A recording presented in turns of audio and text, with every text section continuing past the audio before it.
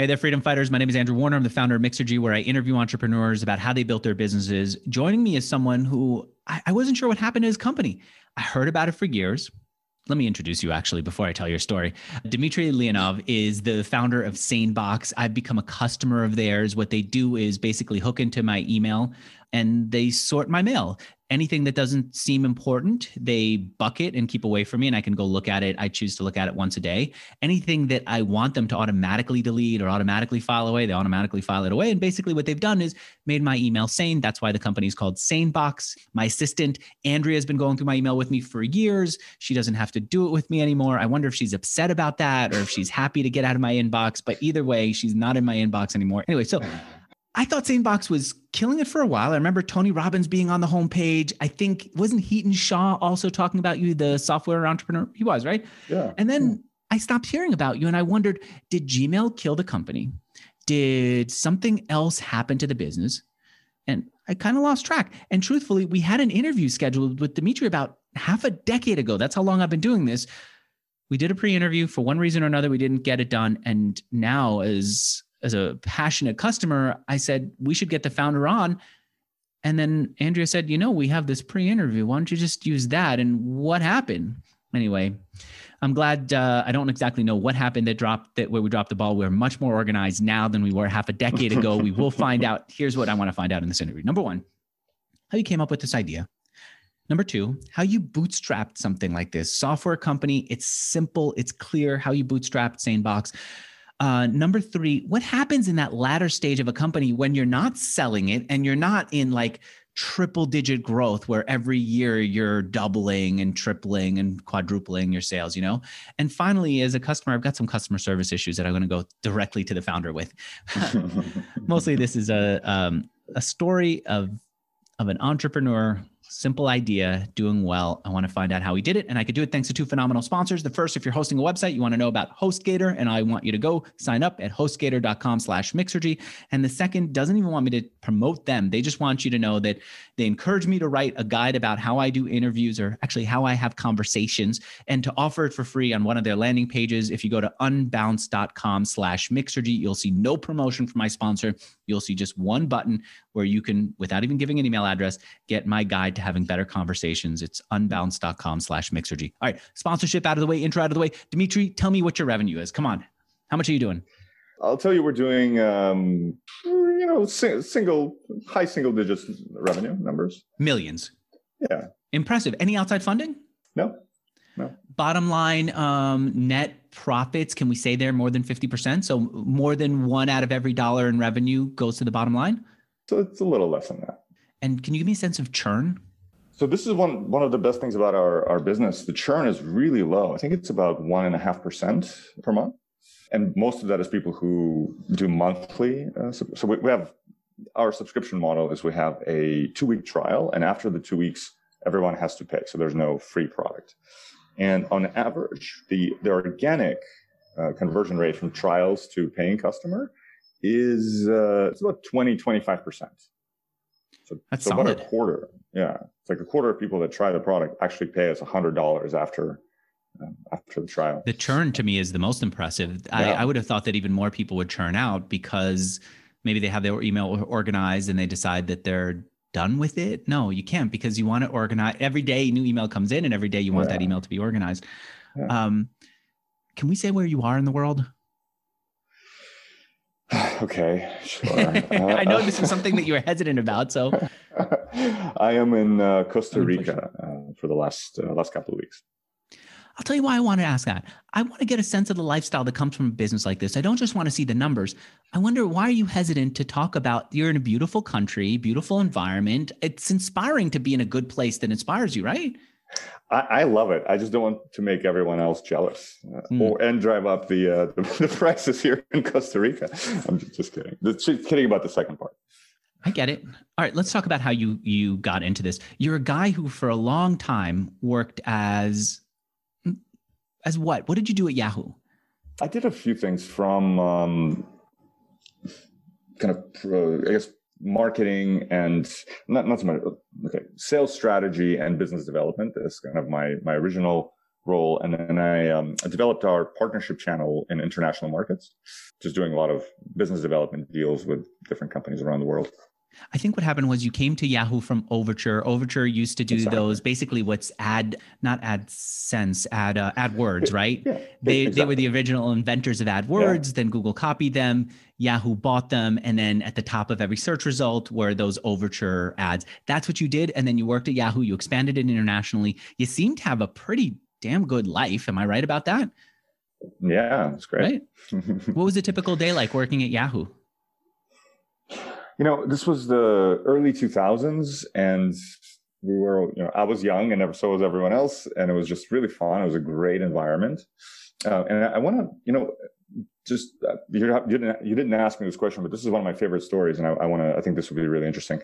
Mm-hmm. So Overture did invent paid search, right? So when you go to search on Google, the top listings that say ad, we came up with that idea. So then Google copied us, but they didn't just copy us. The Overture algorithm was based on it was just a pure auction. So the more you pay, the higher up you show up. What Google did is they added one tiny thing. They added they call it the quality score. So how relevant is the ad to the user? And that changed. And so the idea is that if you're just paying a ton of money, but the ad is not relevant, it shouldn't be showing up high because it's a bad customer experience. So Google added basically some number of quality kind of components into it. Yep. The monetization went up, I think, about 10x. I didn't realize that. Okay. And because of that, then that allowed them to also go to other publishers, and place search and what became AdSense on publishers' sites as well. And because they were monetizing 10x more than what Overture was doing, they very quickly took over the market. And so, to me, this is such a good example of how, the first mover advantage is not that helpful in many cases, and being the second mover is really helpful. They ended up paying us, I think, $500 million for the patents, but that wasn't nearly enough compared to what they're making in revenue. I think the way that Overture did it also had another disadvantage. People like me would game it. I would pay a lot for those ads just so I could show up at the top of a search result and discourage people from clicking. So you could imagine something like a Mixergy ad. Maybe instead of paying $1 per click, which is what I would want to do, I would pay $10 per click so that I know I show up at the top of the results. And my ad would just be, next time you're in your podcast app, look for Mixergy, right? So there's no incentive to click. And obviously I'm using really dramatic example, but that is the type of thing that we did at the time. All right. So you work there, you were doing well for yourself. You then said, I've got an idea for a company. I looked at your LinkedIn profile. It looks like it was called Wanto or Want2, right? Which is, what was the idea behind Want2, the idea that you left Yahoo to go pursue? Sure. So the idea was interesting is basically at the time, Twitter was getting started. Facebook was, I think, just getting started. And the idea was social media was all about what you're doing right now. And I was coming from the background of search advertising, where it's all focused on what do you want to do and what do you want to buy, right? So your future. So a lot more purchase intent. Mm-hmm. And so the idea of Want2 was to essentially create a kind of goal-oriented social network where you could put, instead of, hey, I'm on Twitter, I'm doing this, you would put, I want to do this. And then from what I was seeing, the monetization of that traffic would be order of magnitude higher. And so what happened with that company? It lasted for about a year. And I shut it down pretty quickly, realizing that it was a solution for a problem that didn't exist. And so around that time, I came across Stuart. And so Stuart Roseman he's the original founder of Sanebox. So I joined when we were in alpha, and there was just a couple of engineers working on this idea. And at the time, I was kind of starting to see how email was becoming a huge problem, and it was an actual problem that needed to get solved that people would happily pay money for. And what's interesting is at the time, it wasn't even as big of an issue as it is now. Back then, we only started seeing famous people. So like the CEOs and VCs and bloggers starting to complain about email. Like there was Meaning no only there was a problem of spam.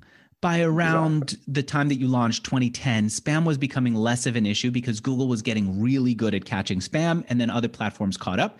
But the problem was for people who had big audiences, big constituents, they were getting a lot of messages that weren't like buy Viagra type spam, but they were messages that are out of control and often unwanted. And I remember I was facing that even back then, 2010. How did you connect with Stuart, who created the company just before you connected with him? Somebody sent me a link. And just said, "Here's a good product. Go take a look."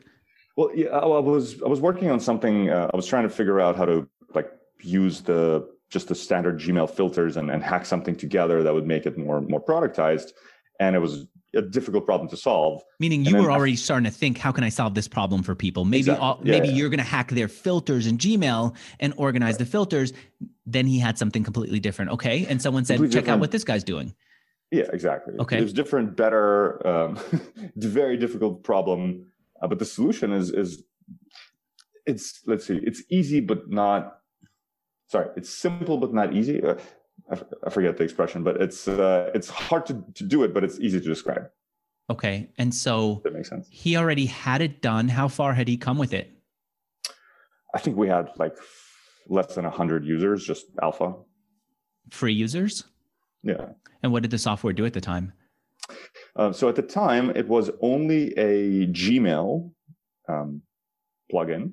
So it only worked on top of Gmail. Now not even now. Very, very soon after that, we started supporting literally every email How did it work on Gmail? Was it using the IMAP connection that Gmail enabled? Yeah. It was. Exactly. So just universal access to Gmail, and all it had to do was do what? What was it doing at the time that you launched? At the time that Stuart had it before you partnered up with him? Sure. Well, so what we realized is prioritizing email is actually surprisingly difficult because, and specifically looking at the text of the email is really, really difficult. And especially if somebody's trying to game the system, it's very easy for them to game it. And so the solution that we came up with is by looking at the headers of the email. So meaning the data that comes in, the email header. Most people don't know what that is. There's no text. There's nothing sensitive there. It's just, metadata. And by looking at that data, it's specifically looking at how you interact with your inbox. So when you first sign up for SaneBox, then or even today, we start analyzing your email history. And so depending on how much email you have, it could take minutes or hours. And we essentially look at which emails do you open, which emails do you respond to, how quickly you open them, how quickly you respond, how often the communication happens, who introduced you, how far back, and so on. And so based on this, we know what you consider important. And we just keep the important stuff in your inbox and move all of the unimportant stuff into a separate folder. That was based on how I handled it in the past.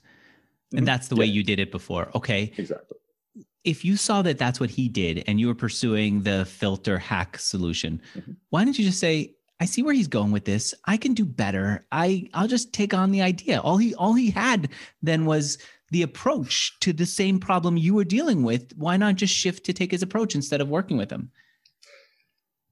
Okay, well, I think there's two answers to that question. One is and the moral issue, and the second one is it's a really difficult problem. It's the problem with just email in general. And there's a kind of a community of email startups. All of us complain about how difficult email is. Email is not really a product. It's a protocol, which is antique, right? It's like one of the oldest freaking protocols that exist on the internet. And it is not really designed for scale. There's all sorts of issues with it. And at the time, people were using Exchange a lot more than they do now. So Gmail treats email completely differently from Exchange, for example, right? Which then treats it completely differently from Yahoo or someone else. And then on top of that, many Exchange implementations are different from one another.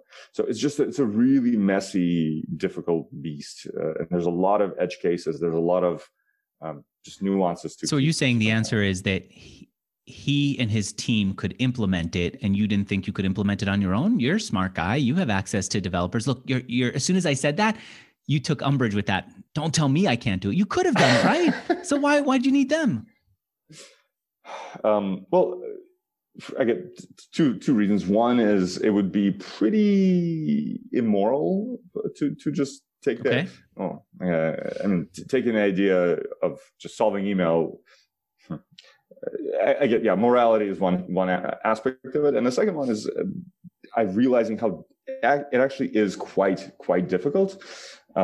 It does take a lot of it, or already did take a lot of engineering time, but then over the last 9 years, we've continued to build a product and expand on it, and it never ends. There's always more. So you just felt, all right, this team has figured out the direction. They also figured out the implementation.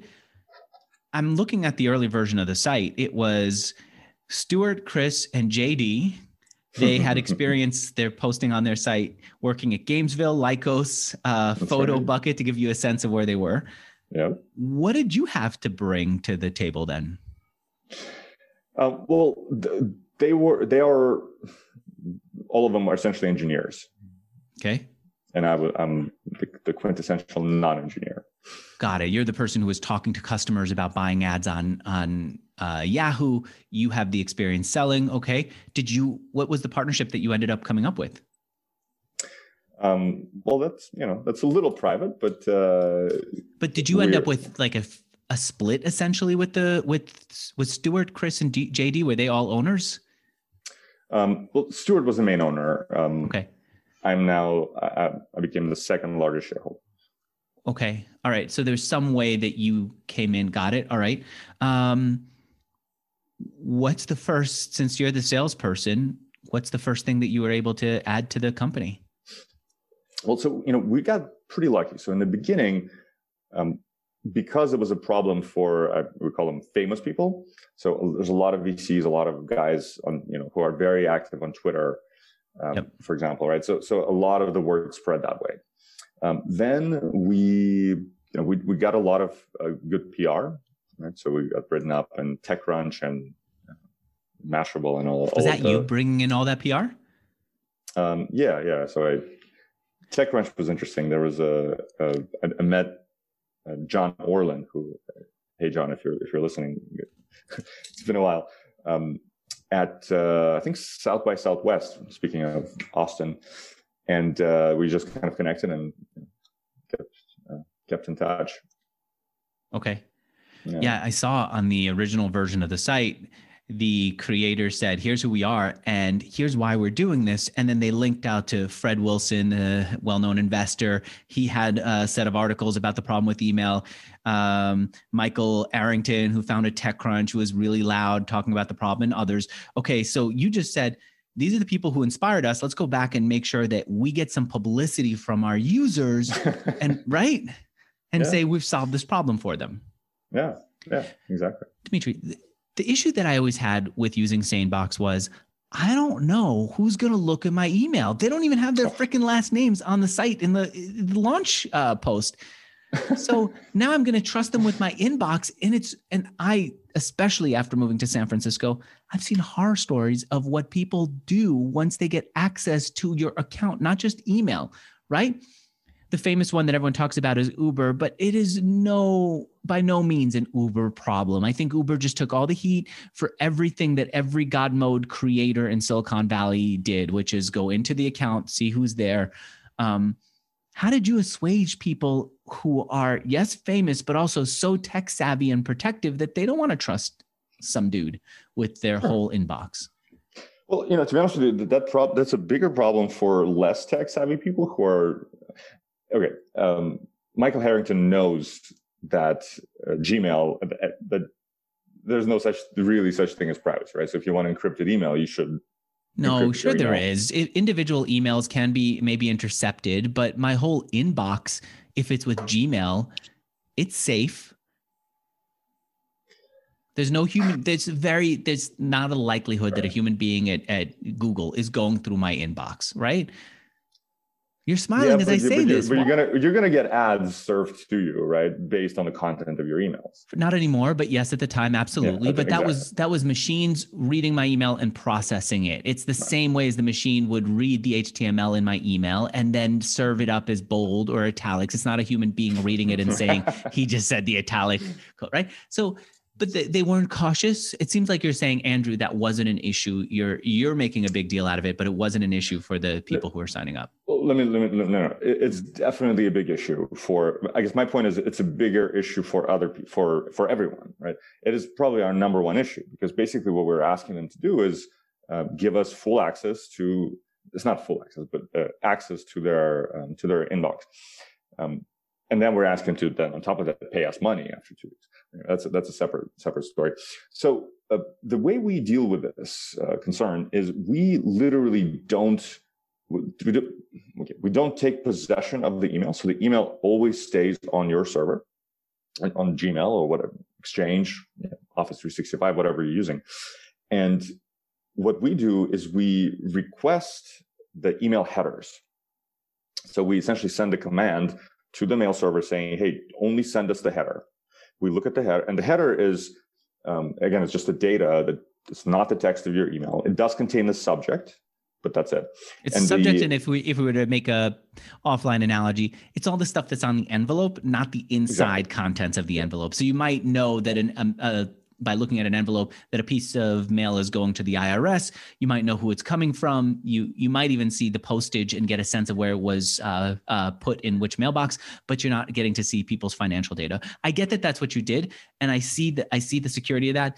It seems like what you're saying to me is, Andrew, once we explain that, these people who you're talking about trusted that we were honest about that. And did you do anything to win their trust? That was enough. Just explaining how the product works, and that seemed to alleviate their concern. I mean, there's still some people today that for them it's a no. But okay, you didn't have your system audited or something to show that this worked? Yeah, absolutely. Yeah, you did. Of course, now you did. I think I asked for that, and now you did have your system audited, right? SaneBox has been audited since.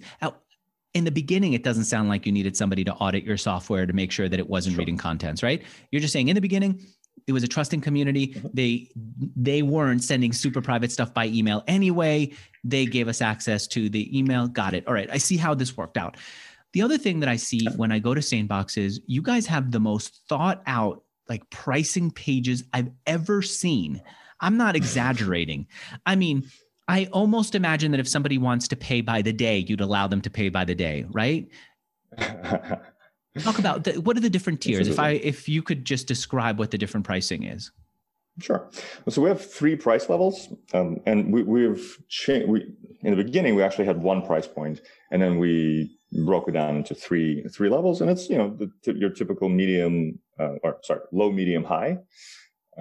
And vast majority of the people choose the medium plan just because that's the most value, which is typical pricing structure. And then we can also do it by monthly, annual, or 2-year. We don't do daily. No, you know what it is? You show it by the day, and that's partially why it came across that way to me. But you have more than those 3. If someone were to look really carefully, they could see you also have what you call the appetizer plan. I don't want to get too deep into the pricing structure as it is today. I want to know, is that one of the additions that you brought in at a time back then, 2010, 2011, when a lot of software companies felt software should be free, you monetize by having a lot of users, maybe you do advertising or some clever something, you decided to price. At what point did you add that to the equation, and how did it help growth? That's a really good point. So I actually wrote an article on Mashable in 2012. I just pulled it up, and it was called "Why the Freemium Model Doesn't Work." So this was one of the things we rolled out, I think, pretty quickly. What we realized is that there was a kind of now people happily pay on the internet. Back then, internet was supposed to be free, right? And so people were struggling with figuring out the freemium models and how to make it free and what to charge for.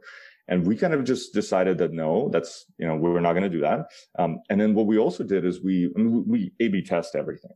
And so we A/B tested the old pricing with the new pricing, and we saw that our conversion rate stayed the same. So people were happy to pay more. And we really continued experimenting with just about everything. And so that was one of the decisions that was there was some kind of thinking behind it, but then it was also testing. All right. So now you're coming out to people who we now would call influencers, getting them to use the software and to talk about it. You're starting to play around with the pricing model for the company and taking a bold stand. That article that you wrote was a couple of years after you joined, you started talking about it. And I see that Mashable article up on my screen. How long did it take for the business to be profitable? It took us a couple of years. So from 2010 to 2012, you were losing money. Like 3 or something. 3 years. Yeah, and this was all a bootstrap business. Mm-hmm. How did you know that this was worth your time, worth Stuart's time, worth all this investment? What was it about it that made you say, I'll stick with this? We really believed that this was a problem that needed to get solved. We had a really passionate base of users who love the product and still do. And it was just it was a rewarding thing to be working on. And, one of the things we also made from the beginning is we're a very employee focused company. So we've been remote from the beginning, way before COVID. We have a lot of people have kids, so we kind of make sure that the schedule is, flexible around that. We've been getting together for a, kind of like team building retreat for a week, once a year in different places. We created a kind of a community and a culture within the company, which extended to our customers beyond the company. And it's just been really rewarding and fun. Stuart, who we've been talking about, is before I get into who he is, let me take a moment to talk about my first sponsor, and then we'll get back into this story. My first sponsor is a company called HostGator. I've been asking, Dimitri, on Twitter, people say that they really like my approach for the ads for HostGator, because I've been asking guests, if you had nothing but a HostGator account, didn't have money, didn't have your current business, and you had to start from scratch, what's a business that you would launch? They're finding that this creativity is really helpful. Great. Okay. Manufactured, like really, really nice manufactured homes. You know what? I'm with you on that. But would you then start by manufacturing homes, or would you start as being a resource for people who want to have their home manufactured? A resource and a distributor. Got it. Okay. There's a lot of really interesting solutions out there. And tell me why. Why are you seeing this as the interesting area to talk about? And then I'll ask you what you're seeing as interesting with creators. Sure. Well, homelessness is a huge problem. In LA, for instance, for one place. Everyone is we're going through such a massive change in the world. Yep.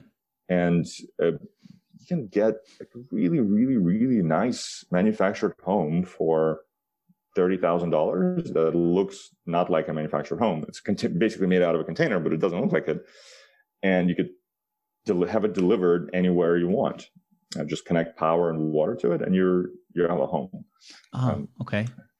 Yeah. You're saying this is an easier way to create. Why should we do the construction on the site when we could put it somewhere else where it's more efficient, easier to transport? I was even thinking bigger homes. I feel like there's an opportunity, right? First of all, for maybe people don't want offices in their home, but they want it to be on the property somewhere. So a smaller type of office setup outside in the backyard is interesting. And I also think that we're starting to get better and better at manufacturing homes and then bring them in and assembling that some people might want to actually customize their place without working with an architect locally to do it. Okay, so that's what you're seeing.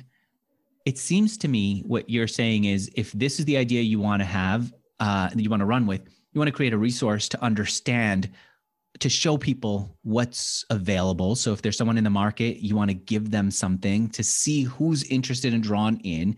You want to start taking an inbound request so that you can, I guess, sell them as leads to the current creators, right? To the manufacturers. How would you run the business? I'm looking at your face. I literally haven't thought about this until you just asked me the question. So I'll think out loud, I guess. Mm-hmm. I have I already know a couple of manufacturers who are really, really good and really well priced. So I would probably do some kind of a semi-exclusive thing with them. Just make it a streamlined experience for purchasing one of those things. I would imagine if I were starting it, I would want to know a little bit more. And instead of doing research on my own in private, I would do the research in public. Go to hostgator.com/Mixergy, get a website hosted on WordPress. And then anytime I do some research, I might put it up on the site so that I have one place to keep all of my notes, kind of like an Evernote or a Notion, but in public. And then once you have something in public, it's easier to reach out to other people. And maybe you reach out to homeowners and say, look, I'm writing this site because I'm trying to understand why people do it. What was your experience like? And again, report that back on the site. Talk to manufacturers, report that back on the site, and constantly have a place to, if you're looking to get a home built, press this button, fill out this form, and I'll introduce you to someone. But also for you as the person who's now in the in-between area trying to learn what to do in this market, you get that inbound information and you get to maybe follow up with them and say, how was this? What are you looking for? And then maybe you become a manufacturer of homes, right? Is that what you're thinking of? Thank you. No, but now I am. But you like this approach? Yeah, that's a great approach. Okay. All right. If I've stimulated anything in you and you're out there listening to me, go to not WordPress. You can go to WordPress, frankly, go do it. But if you want a good place to host your WordPress site, go to hostgator.com/Mixergy. They will literally, I'm not exaggerating, within 5 minutes, have you both signed up and paid for. Actually, not just both, all three. Signed up, paid for, and have your WordPress site up and running within 5 minutes. Time it, tell me if I'm wrong.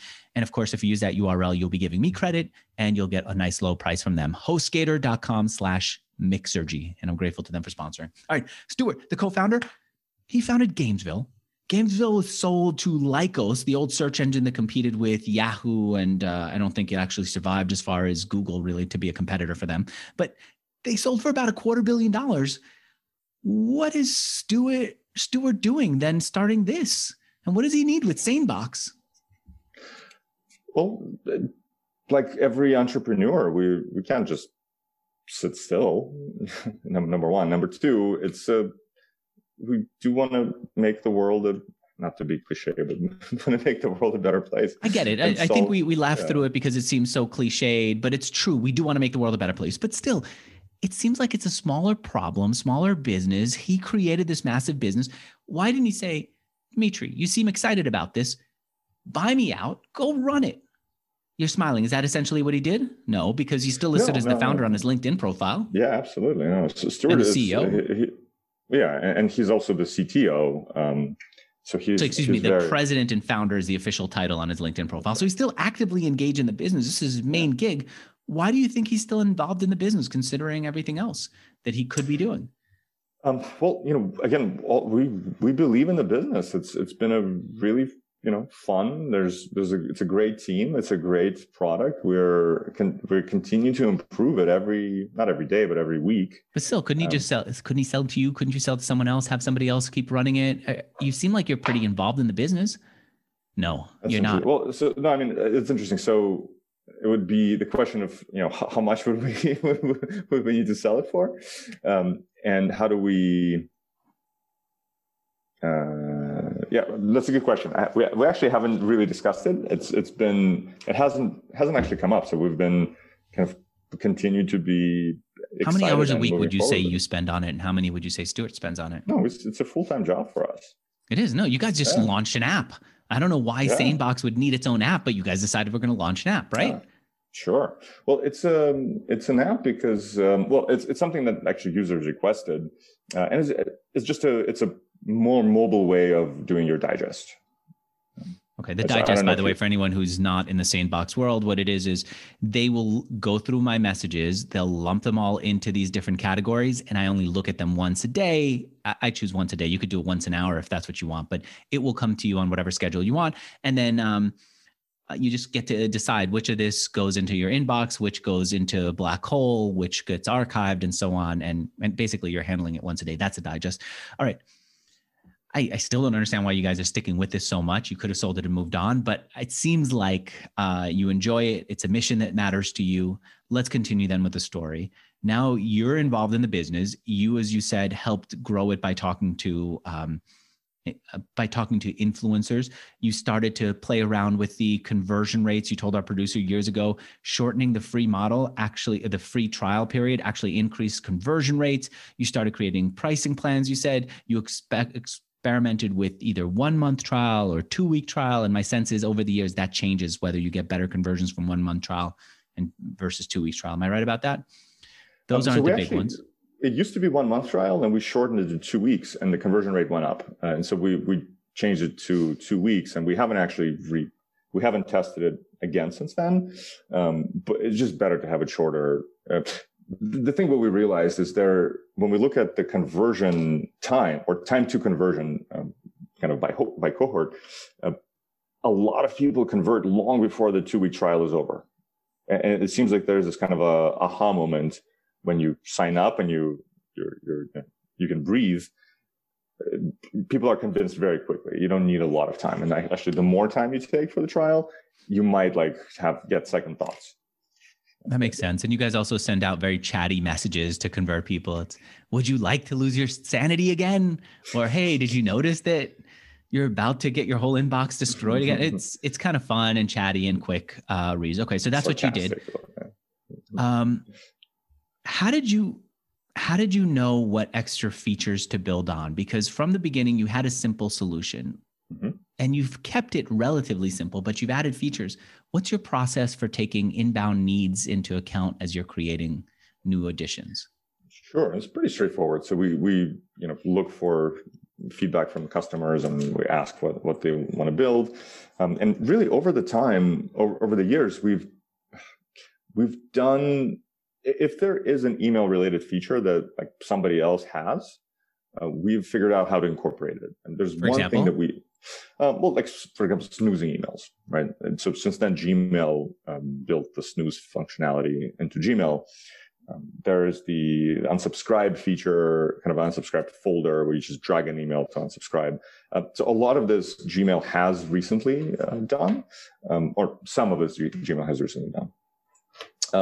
But the one really interesting thing about our product, and this is a decision we made early on, we don't require you to use any kind of a plugin, install anything, download anything.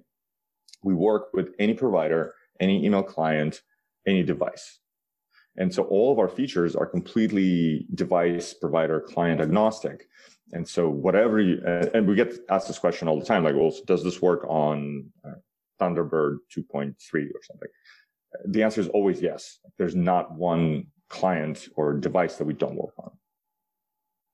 Okay.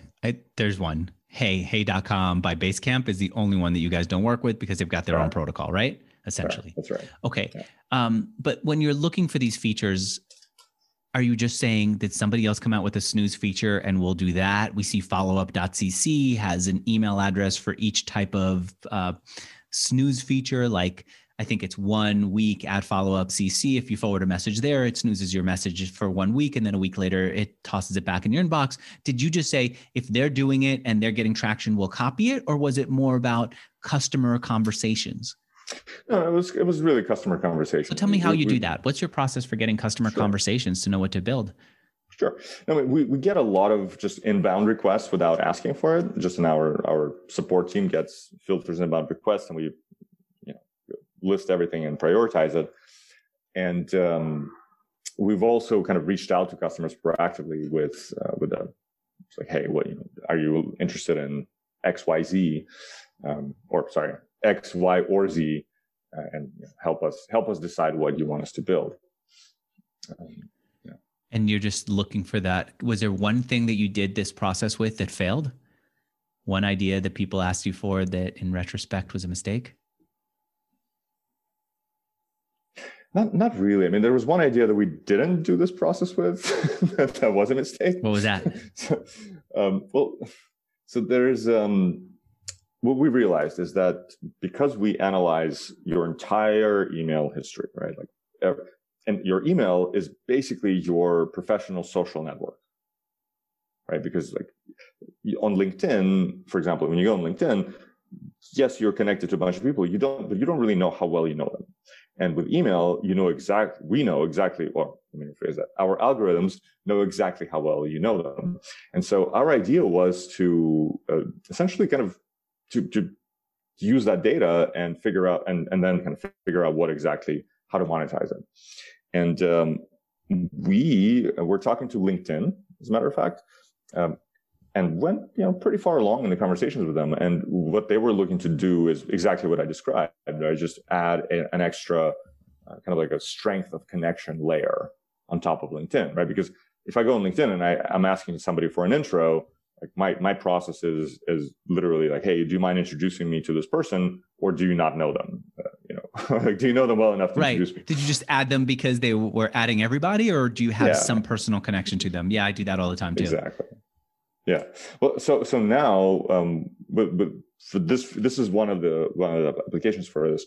And anyway, so then LinkedIn got acquired by Microsoft, and then that conversation died down. And then so we launched the product as a standalone feature that allows individuals and companies to find who it is that they know for example, at a certain company.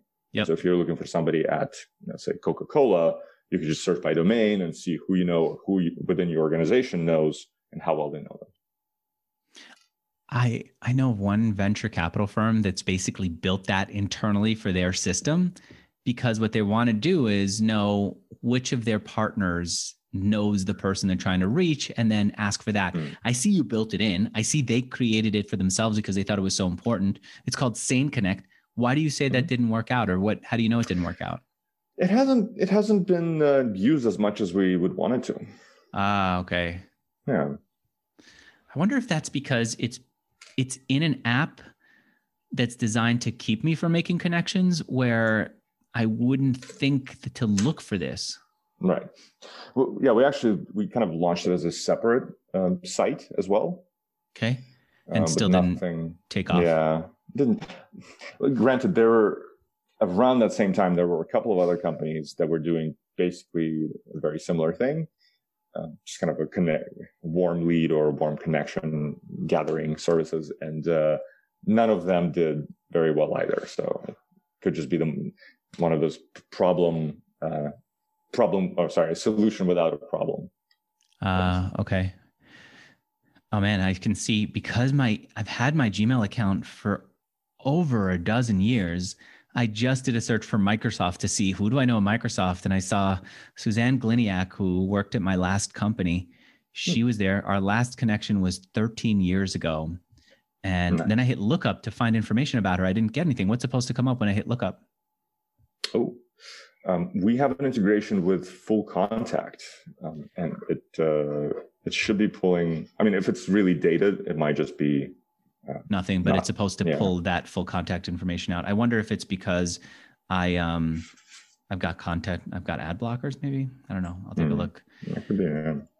So you've been doing this for years. A few years ago, you sent me a message saying, "Here, let me see if I could find it. Can I read part of this? Sure. I won't read anything personal." Okay. You said you've got a new company. It's called Wirecash. I don't know. It's a personal message. I won't go too much. It's a company a friend of mine I was advising. Okay. So you weren't creating it. You were just advising the business. Yeah, exactly. Got it. Okay. Yeah. Did you start anything else on the side? No. So this is your full focus. Your everything is going into this. Where are you taking this? Where are you taking SaneBox? Well, we are, let's see. We're moving along nicely, right? So we're continuing to optimize our features. We're continuing to just test all of our funnels and improve our the user experience consistently. And so, we're not looking to sell. If the right opportunity comes with a company that helps us just get more reach and get this in front of more people, we're definitely open to it, but that's not the goal. The idea is this with more features based on real customer demands and problems, right? Sure. So could you see yourself doing the same process of understanding user requests, understanding their problems, adding features in a disciplined way for the next 10 years? Could you see this being a 20-year, 2-decade business for you? 30 years, 40 years? That's a good question. Well, probably something would have to change. I mean, the market is moving, pretty fast, right? Or I guess slower than I expected, to be honest, but it is moving. What do you mean? What's moving fast about the email market? Well, so there's, just the landscape is changing, right? So over the years, there were a gazillion different companies that started that attempt to solve some of what we're doing, and usually they don't last more than 6 months. So we've had Superhuman, right, which came up a couple of years ago, and that's really been kind of maybe the only real. And I don't want to call them a competitor. We actually work great with them, but the only other solution that is that is. There's another one, Mailman. Andrew Wilkinson wanted a feature like this. He wanted to be able to snooze his email. He partnered up with someone and he created Mailman. Do you know them? I see you're starting to type. You want to go take a look at them? Yeah. Sounds from GNU Mailman? Is that one? I don't remember the URL. It's Mailman. Let me see. I bet you I can get it. Give me a second and I'll pull it up here. Mailman. Every time I go into, well, I wonder if it's, I'll tell you who does compete with UL, and we'll come back to Mailman in a second. Here we go. It's mailmanhq.com.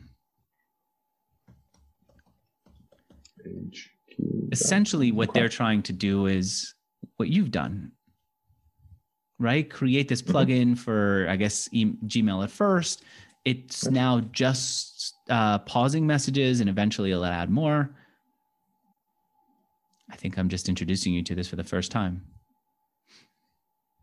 Yeah, interesting. Thank you. Yeah, I don't know enough about it. Obviously, okay. I just learned about it. So when you say that it's developing, that it's heating up fast, I feel like it's basically got some lock-in right now. We know how email is going to work. Hey is transforming it to some degree, but they're on their own little island and they're not trying to beat Gmail. They're not trying to change Gmail. They're just trying to have their own island and have their own set of customers and be okay with it. I feel like at this point, it's just going to continue the way it is. It's a great product for people who have a lot of email. I just don't see a strong enough replacement yet. Mm-hmm. It seems like this is where you are. Here's where this is where you plan to be. Here's where I see a big problem for you. Yeah. Competition from Gmail itself. Yes, absolutely. Right? Used to do snooze, they added snooze. Used to be able to sort news automatically, they added that. How did that affect your business every time they added more of these features? I'll be honest with you, it hasn't. And so when we went live, about 2 months after our beta, Gmail launched Priority Inbox. And at the time we had, I don't know, very double-digit customers. Half of them left on that day. And within a couple of weeks, most of them came back. And then since then, every time Gmail does a release, not a release, but upgrade, it was Gmail Inbox or snoozing or just other features, we have a little bit of like a tiny leak of customers. But nothing really affects us that much, surprisingly. Every time it happens, we're like, oh my God, now they did it. And no. It's not because? Well, it seems that there are a couple of, so when we ask our customers why do they prefer to pay us instead of using Gmail's free features, what they say is that actually Gmail also Microsoft. So Microsoft or Office 365 have invested with tremendously Outlook. With Outlook and just the webmail Office 365. And when, like, specifically with Microsoft, we kind of have a joke. A Microsoft employee suggested this. So when somebody asked him, how is SameBox different from like this called focused inbox? the person's answer, the Microsoft employee's answer is, well, do you actually know somebody who likes focused inbox? And that's kind of the thing. And so it opens it's very, very good free feature that's not really personalized. It's not really customizable. And so if you're looking for that basic feature that's not really customizable, great. You can use Gmail or Office 365. And if you're looking for something more, isn't it customizable? Can't I take something out of the promotions tab, just drag it into the main inbox, and then have Gmail automatically know? No, it doesn't do it that way. It doesn't. Sometimes it works, sometimes it doesn't, and it's crazy, right? So Microsoft launched at the time it was called Clutter, which was their it's exactly their solution, just like the same later folder. We had all of the engineers. I think that 3 engineers working on this product for 3 years. Okay. And all of them were our customers for that time. So they just straight up copied it. And it's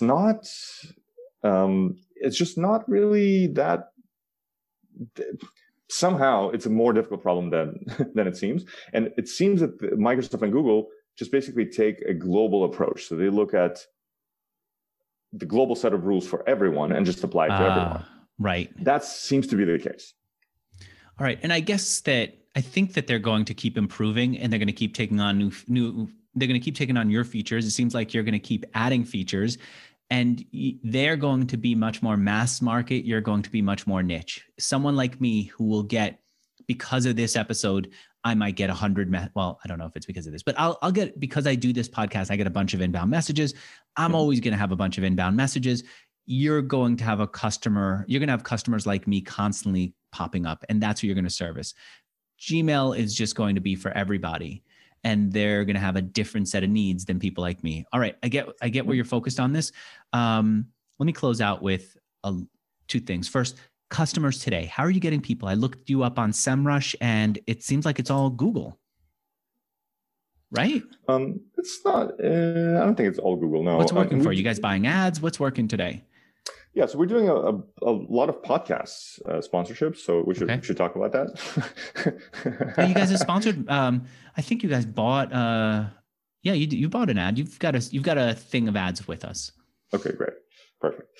Thanks. So we've over the years we've done a lot of different things. We were actually pretty creative with a lot of the things that we've done. So, for example, we just did the first Clubhouse sponsorship.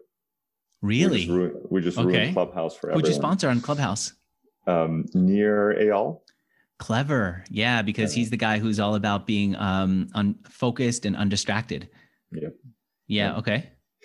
And so we do kind of ads, and a lot of it is referrals. A lot of it is word of mouth still.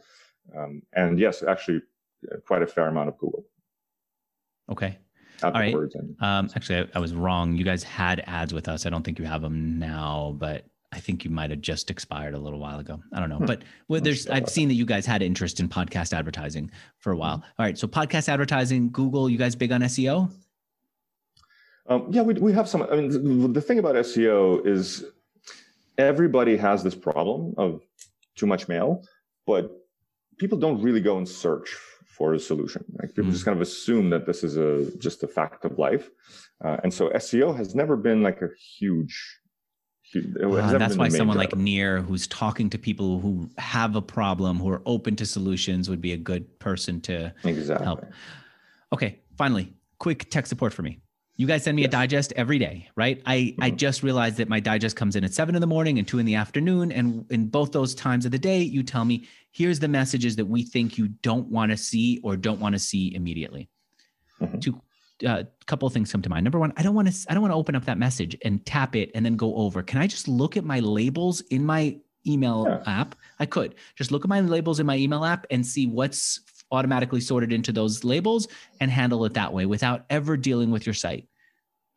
Correct. And so you can actually turn off the digest So turn off the digest and then go to what is it called? Sane news, which is one label for everything that you think is news, and sane later for anything you think I could take a look at later.